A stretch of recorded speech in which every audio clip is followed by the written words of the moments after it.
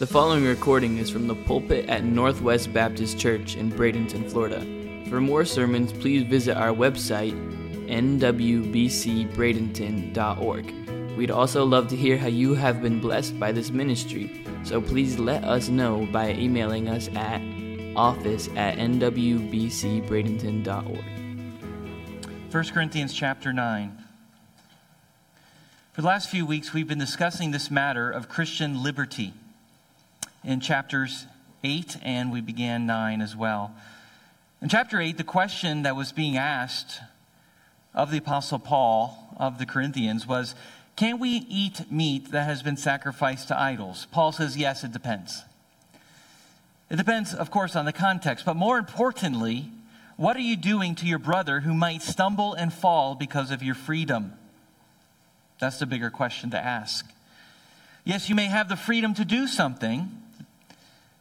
You may have the right to do something, but that doesn't mean you ought to do it, for it might hurt someone else and create an obstacle for them to God. In chapter 9, Paul gives an example of how he exercises his Christian liberty for the sake of other people. As an apostle we saw last week, Paul had the right to marry, but he didn't, for the sake of the gospel. He could go to more places as a single man than he could as a married man. Paul had the right to be supported by those to whom he ministered to, but he never made any demands of them, regularly taking support. And his reasoning is quite simple, and it's found in verse 12. He says in verse 12, if others share this rightful claim on you, do not we even more? Nevertheless, we have not made use of this right, but we endure anything rather than put an obstacle in the way of the gospel of Christ. Paul didn't exercise his liberty to be supported or take on a wife for this reason, for the sake of the gospel. So if you ask Paul, hey, can I exercise Christian liberty in this way? I think Paul's going to bring it back to this foundation. How does it affect the gospel? How will it create an obstacle between you and your brother? How could it create an obstacle between others who need to hear the gospel and your freedom? This is Paul's reasoning for his exercise of his Christian liberty in this way. And so today we'll continue with verse 19 in chapter 9, and Paul digs deeper into his evangelism strategy. In verse 19, Paul says this, for though I am free from all, I have made myself a servant to all. You see, Paul did not see himself as one who existed that had to be served by other people. He did not see that his rights were more important than anyone else's. He says, although I am free from all people, meaning he doesn't owe anything to anybody. Even though that's true, he's made himself a servant to all. The word servant there in the original Greek is slave. It's a slave. In context, Paul says he is acting like he is in debt, even though he's not, to other people, and he acts and lives as he owes them something, even though he doesn't. You see, when you pridefully want to display your Christian freedom over other people, no matter what they think or how they feel or how it will affect them, what you are doing is you're treating them like a slave. Well, Paul says, in spite of my liberty, I have counted myself as a slave to serve others instead of making other people serve me. Don't like it? Too bad. Deal with it. I'm going to eat this meat sacrificed to idol. Deal with it. That's not what Paul says. I've considered myself a slave to that person, that I owe them something in this way. And so to exercise Christian liberty, even though you may have the right, is really a display of pride if you're doing it, even with the knowledge of how it'll affect other people. Paul says, look, even though I don't even owe that guy anything, I have the right to do with my liberty what I want to do, but I will not do that. Of course, in this context specifically, Paul is referring to himself being paid or not. Last week we said that. Paul did not take support from the people he ministered to. He never demanded anything, even though he had the right to do so. He made that argument in chapter 9. A laborer is deserving of his wages. Paul says, I don't walk around pretending like I'm other people's masters. I walk around making myself a slave and a servant to them. That goes against our grain, doesn't it? It does. And it's so difficult. Why? Because our sinful natures demand what? That we are the ones that are to be served. Our sinful natures demand that other people have to put up with us. Our sinful natures demand, hey, it's our way, my way or the highway. But in the Christian life, there are bigger stakes that we must consider. Why would Paul do this? I mean, he's the Apostle Paul. Come on, Paul. Use some of that resume cred here, you know? No. What's your point, Paul? Why not make yourself number one? Why not make other people a slave to yourself in this way? Here's why. Why do you do this, Paul? That I might win more of them. That's what drives Paul. What drives Paul is not his personal gain. It's not stacking his bank account. What drives Paul is winning people. Again, it goes back to knowledge and love that we saw in chapter 8. This is what the Corinthians were struggling with. They had all the knowledge, but no love for each other. Paul's knowledge tells him he has the right to be paid. But Paul's love of people says, I will sacrifice that so that I can win them, because I'm not going to put anything as an obstacle between me and them and God. Why? Because Paul is trying to display a foundational Christian principle. People matter to God. People are more valuable than money. People are worth it. When I treat my Christian freedom as the number one priority in my life, what am I doing? I'm communicating that everyone else around me is not as valuable as what I want. That's not the Christian way. The word here that's used for win in this verse in the Greek literally means to gain. It's a financial word which has implications of profit and loss. If you buy a stock in a company for, let's say, $10 a share, you're going to want and hope that that stock that you purchase at $10 goes up in value, right? You're going to want that stock, hopefully one day, to maybe double in price, maybe be $20 a share, so that you can cash in and make a profit. That is what the word that Paul uses here means. He's investing something so that he can win, gain, profit more of them, and it's not finances, as we already know. So in essence, what is Paul investing? Paul is investing self-denial. Paul is investing a refusal to exercise freedom so that he might gain more people. What's in it for Paul? The glory of God. That's what's in it for Paul. Remember, Paul has already downplayed. Remember, in the beginning of 1 Corinthians, we saw there's Team Paul and Team Apollos. We already see that Paul is not trying to build his fan club. He's not in it for the money. He's not in it for the accolades. He's not in it for the notoriety. He's already scolded them for that. He's not trying to gain people so that people can be more on his team. That would just be prideful and selfish. When he talks about winning people, it's about winning people for the kingdom. Winning a brother or sister who might stumble and fall and be dominated by that very sin that so encapsulated them before. This is what Paul's reward is.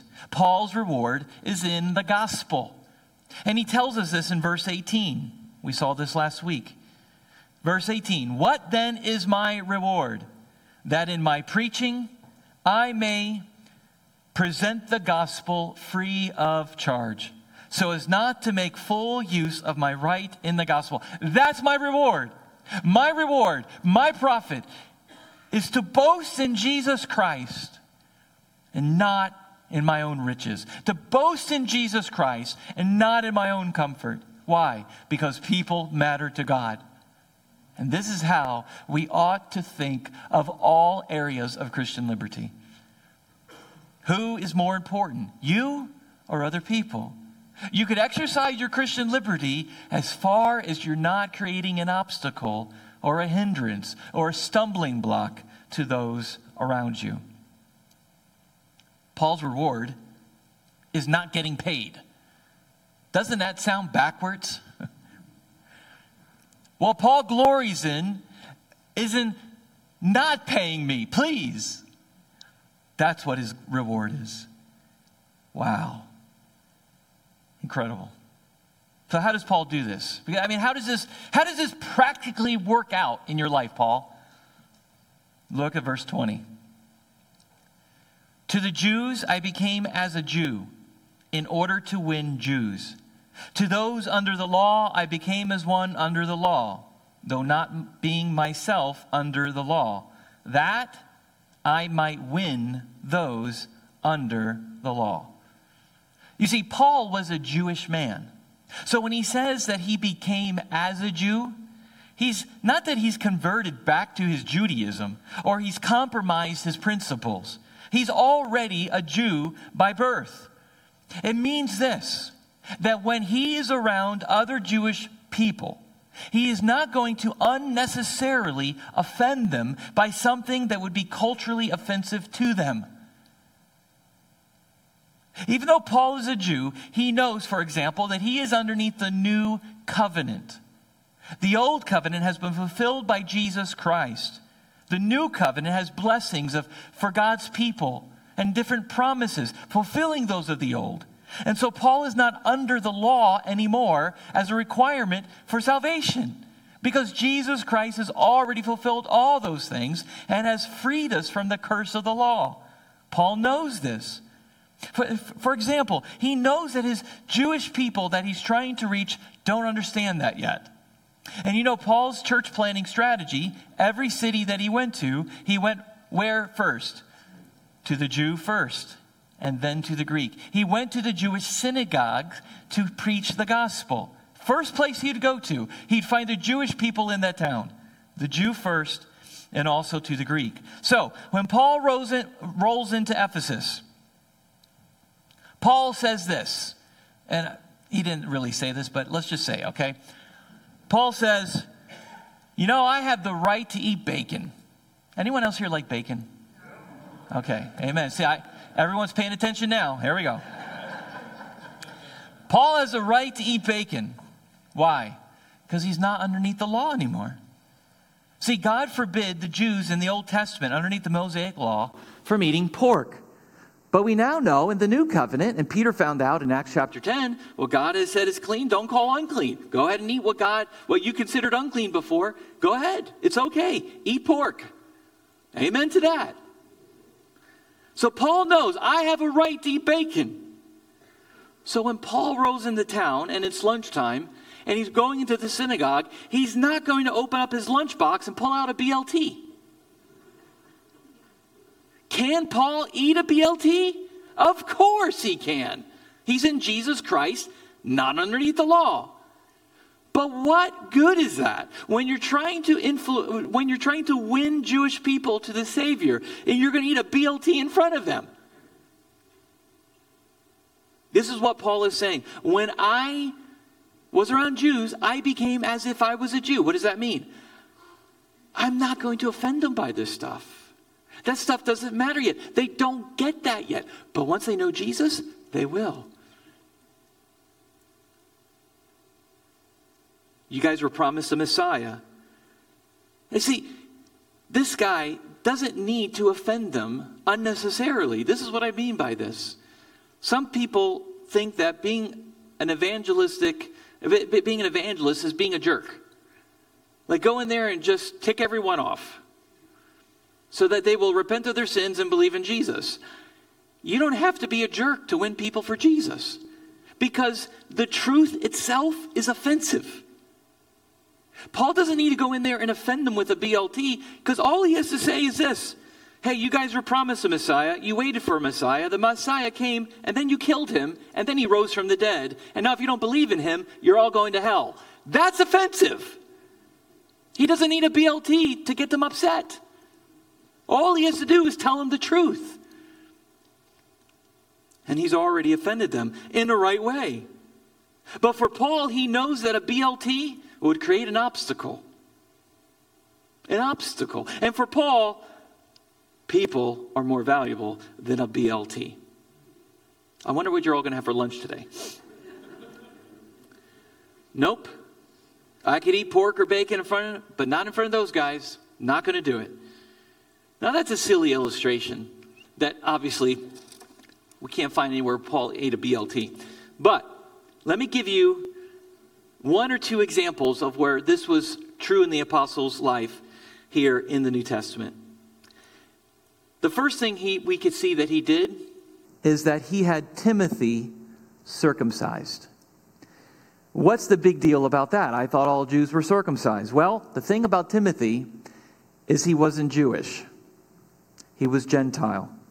In Acts 16:3, Paul on his missionary journeys, this is what we read. Paul wanted Timothy to accompany him, and he took him and circumcised him. Why? Because of the Jews who were in those places. For they all knew that his father was a Greek. So Timothy, you want to be my protege? You want to be a traveling partner with me? Great. Listen, I know you're a Gentile and all, and you totally have the freedom not to do this.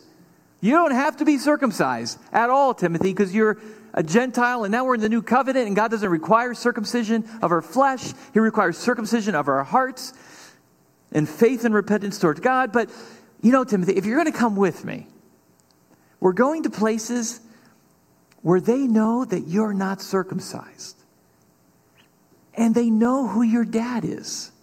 So they know you're not going to be circumcised. And if I take you with me, Timothy, and for all these Jewish synagogues, they're not going to hear a word we say.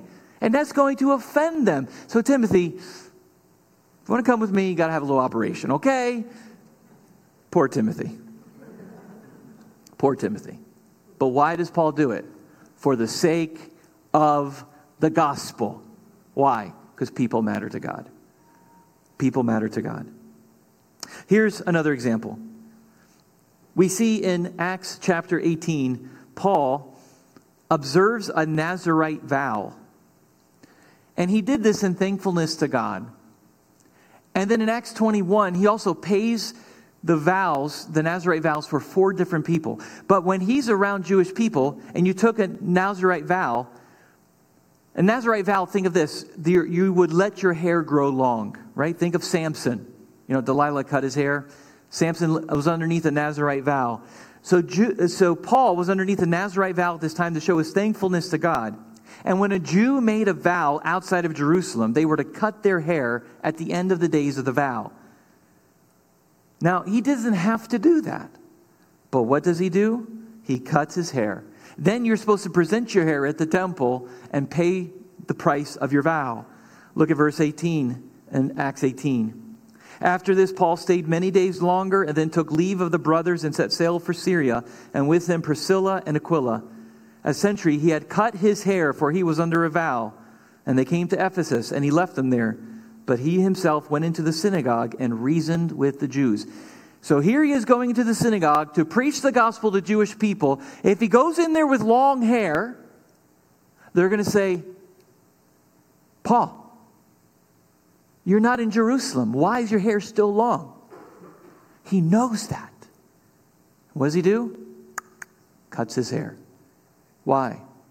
Because he's not going to create an unnecessary obstacle in the way of the gospel. Because these Jewish people that he needs to preach Jesus to are more important than even his exercise of his liberty in this area. Those are just two examples that we could show you quickly from scriptures, where Paul exercises his liberty and thinks of how other people are going to be offended and not hear the gospel, and thinks that is more important than his liberty. Look at verse 21. Not only to the Jewish people did he become as a Jew, but look at verse 21. To those outside the law, I became as one outside the law. Not being outside the law of God, but under the law of Christ, that I might win those under the law. He did the same thing with Gentile people. When he was around Jews, let's just say he was kosher. And when he was not with the Gentiles, he was not kosher. He didn't take Jewish customs and force them onto Gentiles in order for Gentiles to be saved. He knows that many Gentiles don't like Jewish people, especially in the first century world. And so why is he going to bring all this Jewishness and then create an obstacle for the Gentile people in hearing the gospel? Again, doesn't make sense. And it's not as if Paul wants to convert them to Judaism. Not. That's another gospel. And he slams the Galatians for this very reason. This is why he tells the Galatians that they're preaching another gospel, because they're trying to force these new Gentile believers into making them Jewish. Paul didn't do that. So to make a Gentile person do Jewish customs that were not meant for Gentiles would again place an obstacle in the way of the gospel. Look at verse 22. Paul says this, to the weak I became weak, that I might win the weak. The weak here would be in reference to what Paul mentioned in chapter 8. It is those who considered eating meat sacrificed to idols as sinful. And so he labels the weak as having a weaker conscience. Not that they're physically weak, but that their consciences are weakened because they don't have the proper knowledge yet. And so what he's trying to say here is, again, bringing it back home to that whole meat sacrificed to idols. Here, you have the right knowledge, and your weaker brother with a seared conscience cannot understand that. So when you're around your weaker brother, even though you have the right to eat that meat, don't eat it. And so Paul says, to the weak, I became weak. I didn't mess with those things. I didn't not necessarily offend them. I didn't want to push them away. Why? Because I want to win the weak. I want to win them. I want to gain them. I'm not going to try to isolate them. In the name of my liberty, in the name of my pride, it's my way or the highway. Deal with it. You bunch of dummies who don't get this. No. They don't have the same knowledge of liberty that you possess, and they're easily tripped up. And they could easily fall back into their former lifestyle. Don't do that. And then Paul sums it up by saying this. Jews, Gentiles, the weak, well, I've become all things to all people. Why? That by all means I might save some. I do this with all people, Paul says. Jews, Gentiles, weak, you name it. I'm not going to create an obstacle in the way of the gospel. I become what I can be to them. And if they're going to be offended, let them be offended by the truth, not by me. Why? Let me try to at least save some of them. We know we're not going to get all of them. It's not up to us anyway. But I don't want to get in the way of anything that I can get in the way of. Paul's purpose here, and this is very important, and you might say, Paul, aren't you like just catering to people? Aren't you just like catering to people's weaknesses? Are you just trying to be the nice guy, Paul? No, again, remember, Paul sees his refusal to exercise liberty as an investment. He's investing his refusal of liberty for people, because people matter to God, so that people could come to know Christ. For Paul, that was a worthwhile investment. I do it all, verse 23, for the sake of the gospel. This is why I do it. This is why I don't get paid. This is why I don't get married. This is why I don't eat meat sacrificed to idols in front of me. This is why I don't eat a BLT in a Jewish synagogue. Why? I do it for the sake of the gospel. Why? That I may share with them in its blessings. They don't yet have the freedom that I do. They don't yet know the Jesus that I know. They don't yet have the peace of their heart like I have peace in my heart. And what I want them to know more than anything in this world is the Jesus who will give them this peace and freedom. And this is why this investment of sacrificing myself for them in this way is worth it. Because I want them to know what I know. I want them to experience what I've experienced. The glories of the gospel in the face of Jesus Christ by a crucified and risen Savior who saves sinners who call in Him in faith and repentance and will save them to the uttermost. Yes, this is what Paul means. So, when he says, I've become all things to all people, I want to clarify something here. Because this is a verse that is often abused and misinterpreted in many Christian circles and churches. And many people think what Paul means here is that Paul is willing to compromise the truth to win people. That is not what Paul is doing. Paul is not watering down the gospel in order to win people. Just read the rest of the New Testament, and that's pretty clear. Paul is not trying to cater to their culture and make sin acceptable. I become all things to all people. So if they're sinning, I'll just sin with them so I can win them. No. That's not what becoming all things to all people means for Paul. It's in the context, is this an obstacle? Is this not a sin? And why am I doing it? Why is this important in this equation? No, I'm not going to confuse that with that. What Paul is saying is I'm not going to compromise the truth, but I'm willing to compromise my freedom in order to win people. And we see churches do this all the time. They water down the truth to reach people. Many churches don't even preach or even use the word sin or repentance or, God forbid, hell in their preaching. Why? Because they don't want to offend people. Many churches are now affirming of homosexuality. Why? Because they want to win those people. So why are we going to preach against their sin? Here's the thing. You can't win them to Christ unless you call them to repentance and give them the truth. It's not about winning numbers. Paul is not saying, I'm here so we can get as many people crowded into one place as possible. See, we can do that. We can compromise the truth. We can make the gospel not offensive. And we will have this building busting at the seams. And many churches do. Why? Because they've compromised the truth. In the name of winning people.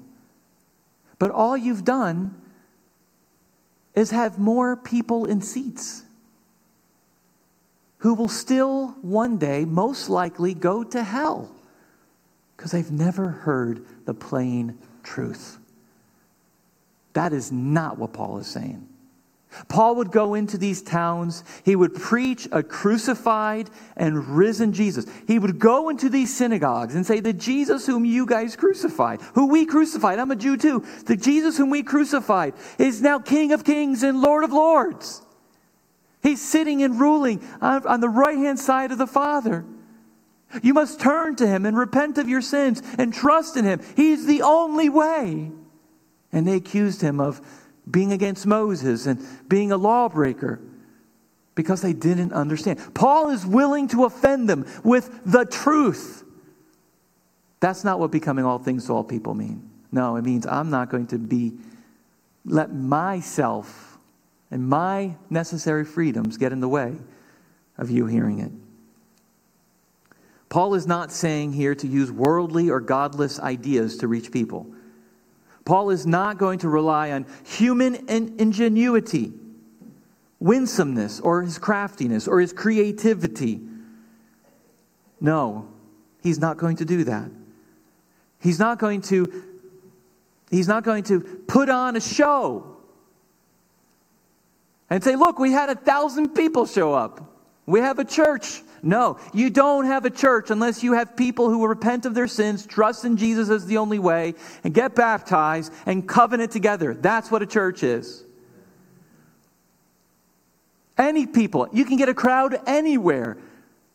Even for a religious experience. That's not a church. And that's what we have today. We have today the religious goods, the exchange of religious goods and services in the name of entertainment, but no gospel. No preaching the word of God. We're preaching ideas of men. We're preaching movies. We're preaching TV shows. We're preaching jokes and riddles. We're preaching everything but Christ. Becoming all things to all people. It has nothing to do for Paul with minimizing the truth, watering the truth, relying on human tactics. No, he says, I'm not going to let myself get in the way over my freedom. That's the context of that verse. Paul is determining to not be the one final stone that causes people to trip over themselves into hell. If they're going to trip over themselves into hell, let it be because they refuse to hear the truth. And this is very clear if you read the first chapter of 1 Corinthians, which we did last summer. So I know it's been a while. Last June, we were in chapter 1. And remember, Paul was again scolding the Corinthians because there were some people in that church who were saying, well, Paul, you're whatever, but Apollos, he's the better eloquent speaker. We need more eloquence and winsomeness and craftiness to win people. We need to rely on human philosophy in order to win people. And so if Paul meant all things to all people, he would not have meant what he said in chapter 1 if he meant to water down the truth. In fact, let's revisit what Paul said. In 1 Corinthians chapter 1, verse 17, for Christ did not send me to baptize, but to preach the gospel. Remember, because they were saying, oh, I was baptized by so-and-so, and they were taking their identity in that. But to preach the gospel, and listen, and not with words of eloquent wisdom, lest the cross of Christ be emptied of its power. For the word of the cross is folly to those who are perishing. But to us who are being saved, it is the power of God. For it is written, I will destroy the wisdom of the wise, and the discernment of the discerning I will thwart.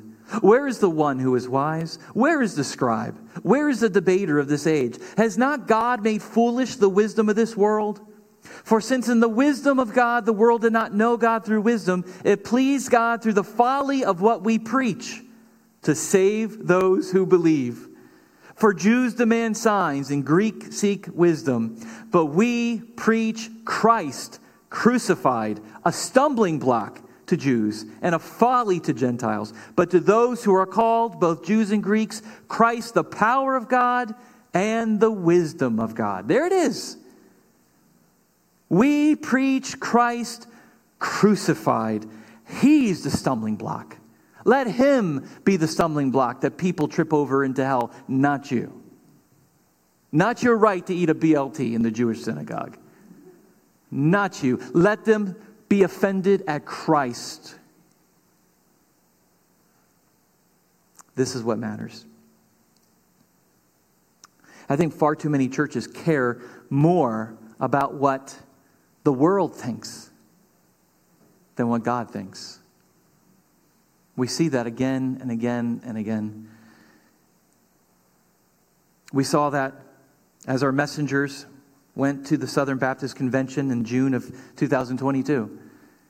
And in 21, they said the same thing again and again as they were creating this godless ideologies centered around wokeness and liberalness and catering to all this Me Too movement and all this stuff that is just not caring what God thinks, but what the world thinks. And literally from the platform, they said repeatedly, the world is watching. The world is watching. We got to do the right thing. The world is watching. How about God is watching? Who cares what the world says? They're going to be offended anyway. That's what Paul says. Preach Christ. They're going to be offended. Look at verse 24. Remember, Paul is trying to win people. Look at verse 24. Do you not know that in a race all the runners run? Well, not all of them. I actually walk. Next week I'm doing a 5K and I'm walking the 5K. But anyway, if you're a runner in a race, you probably run. But not me. I walk it. But anyway. But only one receives the prize? Yes. So run that you may obtain it. The runners in a race, they run because they want to be first. What is the prize? First place. It's a trophy. Run so that you will win. I'm not that much of a competitive person, so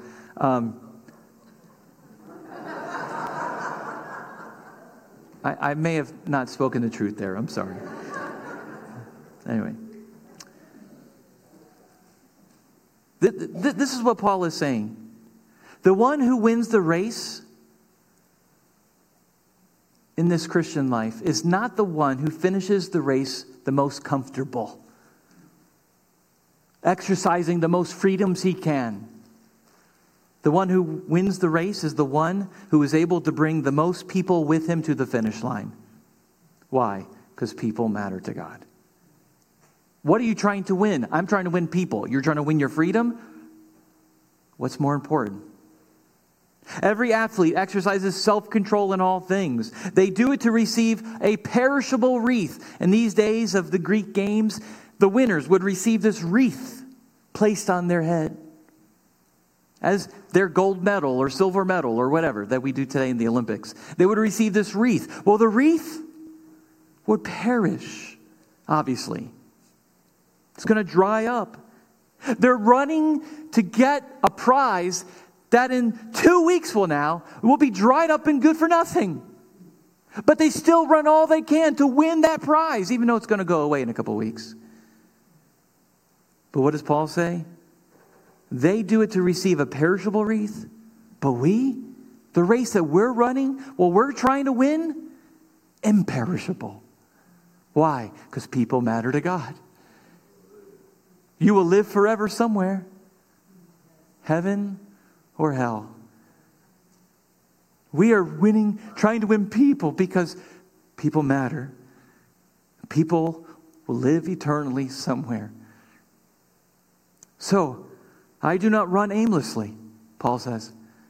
I run with a direction. I run with purpose. I run with a mission. I run to win people for God. I do not box as one beating the air. What does he mean? Well, when you're boxing, you're trying to hit the other person, right? Box beating the air. It's like, I don't box like I'm just hitting the air. What's the good for beating the air? But I discipline my body and keep it under control, lest I, after preaching to others, I myself should be disqualified. Am I in the way? Am I the one that's an obstacle? If you're living your life like that, Corinthians, you are missing the point of Christian freedom. People matter to God. This is why I don't get married. This is why I don't get paid. Why can't I? Absolutely. But I've sacrificed that off so I can glorify God in this way because this is what he's called me to. Now, anyone who wants to get married, anyone, go ahead, do it. But this is what I've chosen to do for the sake of the gospel of the Lord Jesus Christ. Let's pray.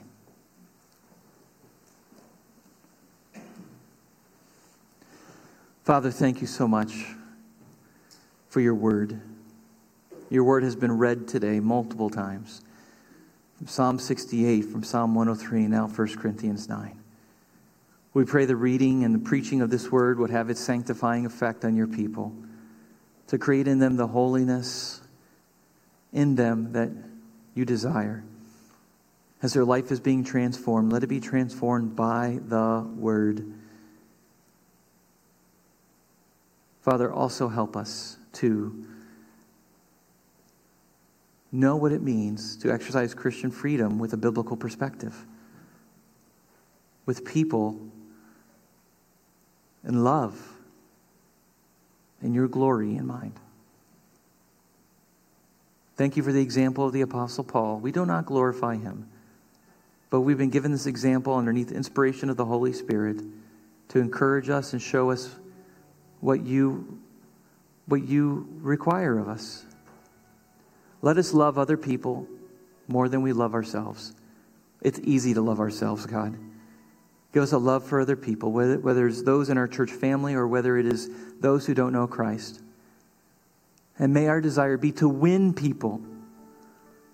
May we win each other in this room.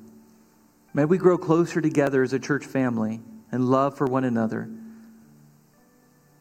And God, may we win other people who don't know you by thinking logically about what could be an obstacle to keep them from hearing the gospel. And may it never be us. Give us the boldness to preach Christ, no matter who is going to be offended. Give us the boldness to preach the truth of your word, no matter who is going to kill us or chase us or cancel us. For God, we run with a purpose. We answer to one master, and that's you. We don't box as beating the air. We don't run aimlessly.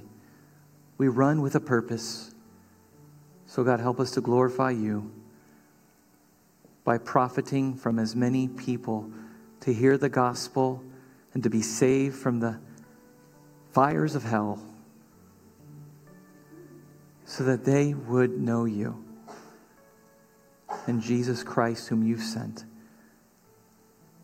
to die on the cross for sinners and to rise again from the dead. Oh God, help us. Do your work through your word in your people as you will. In your name we pray. Amen.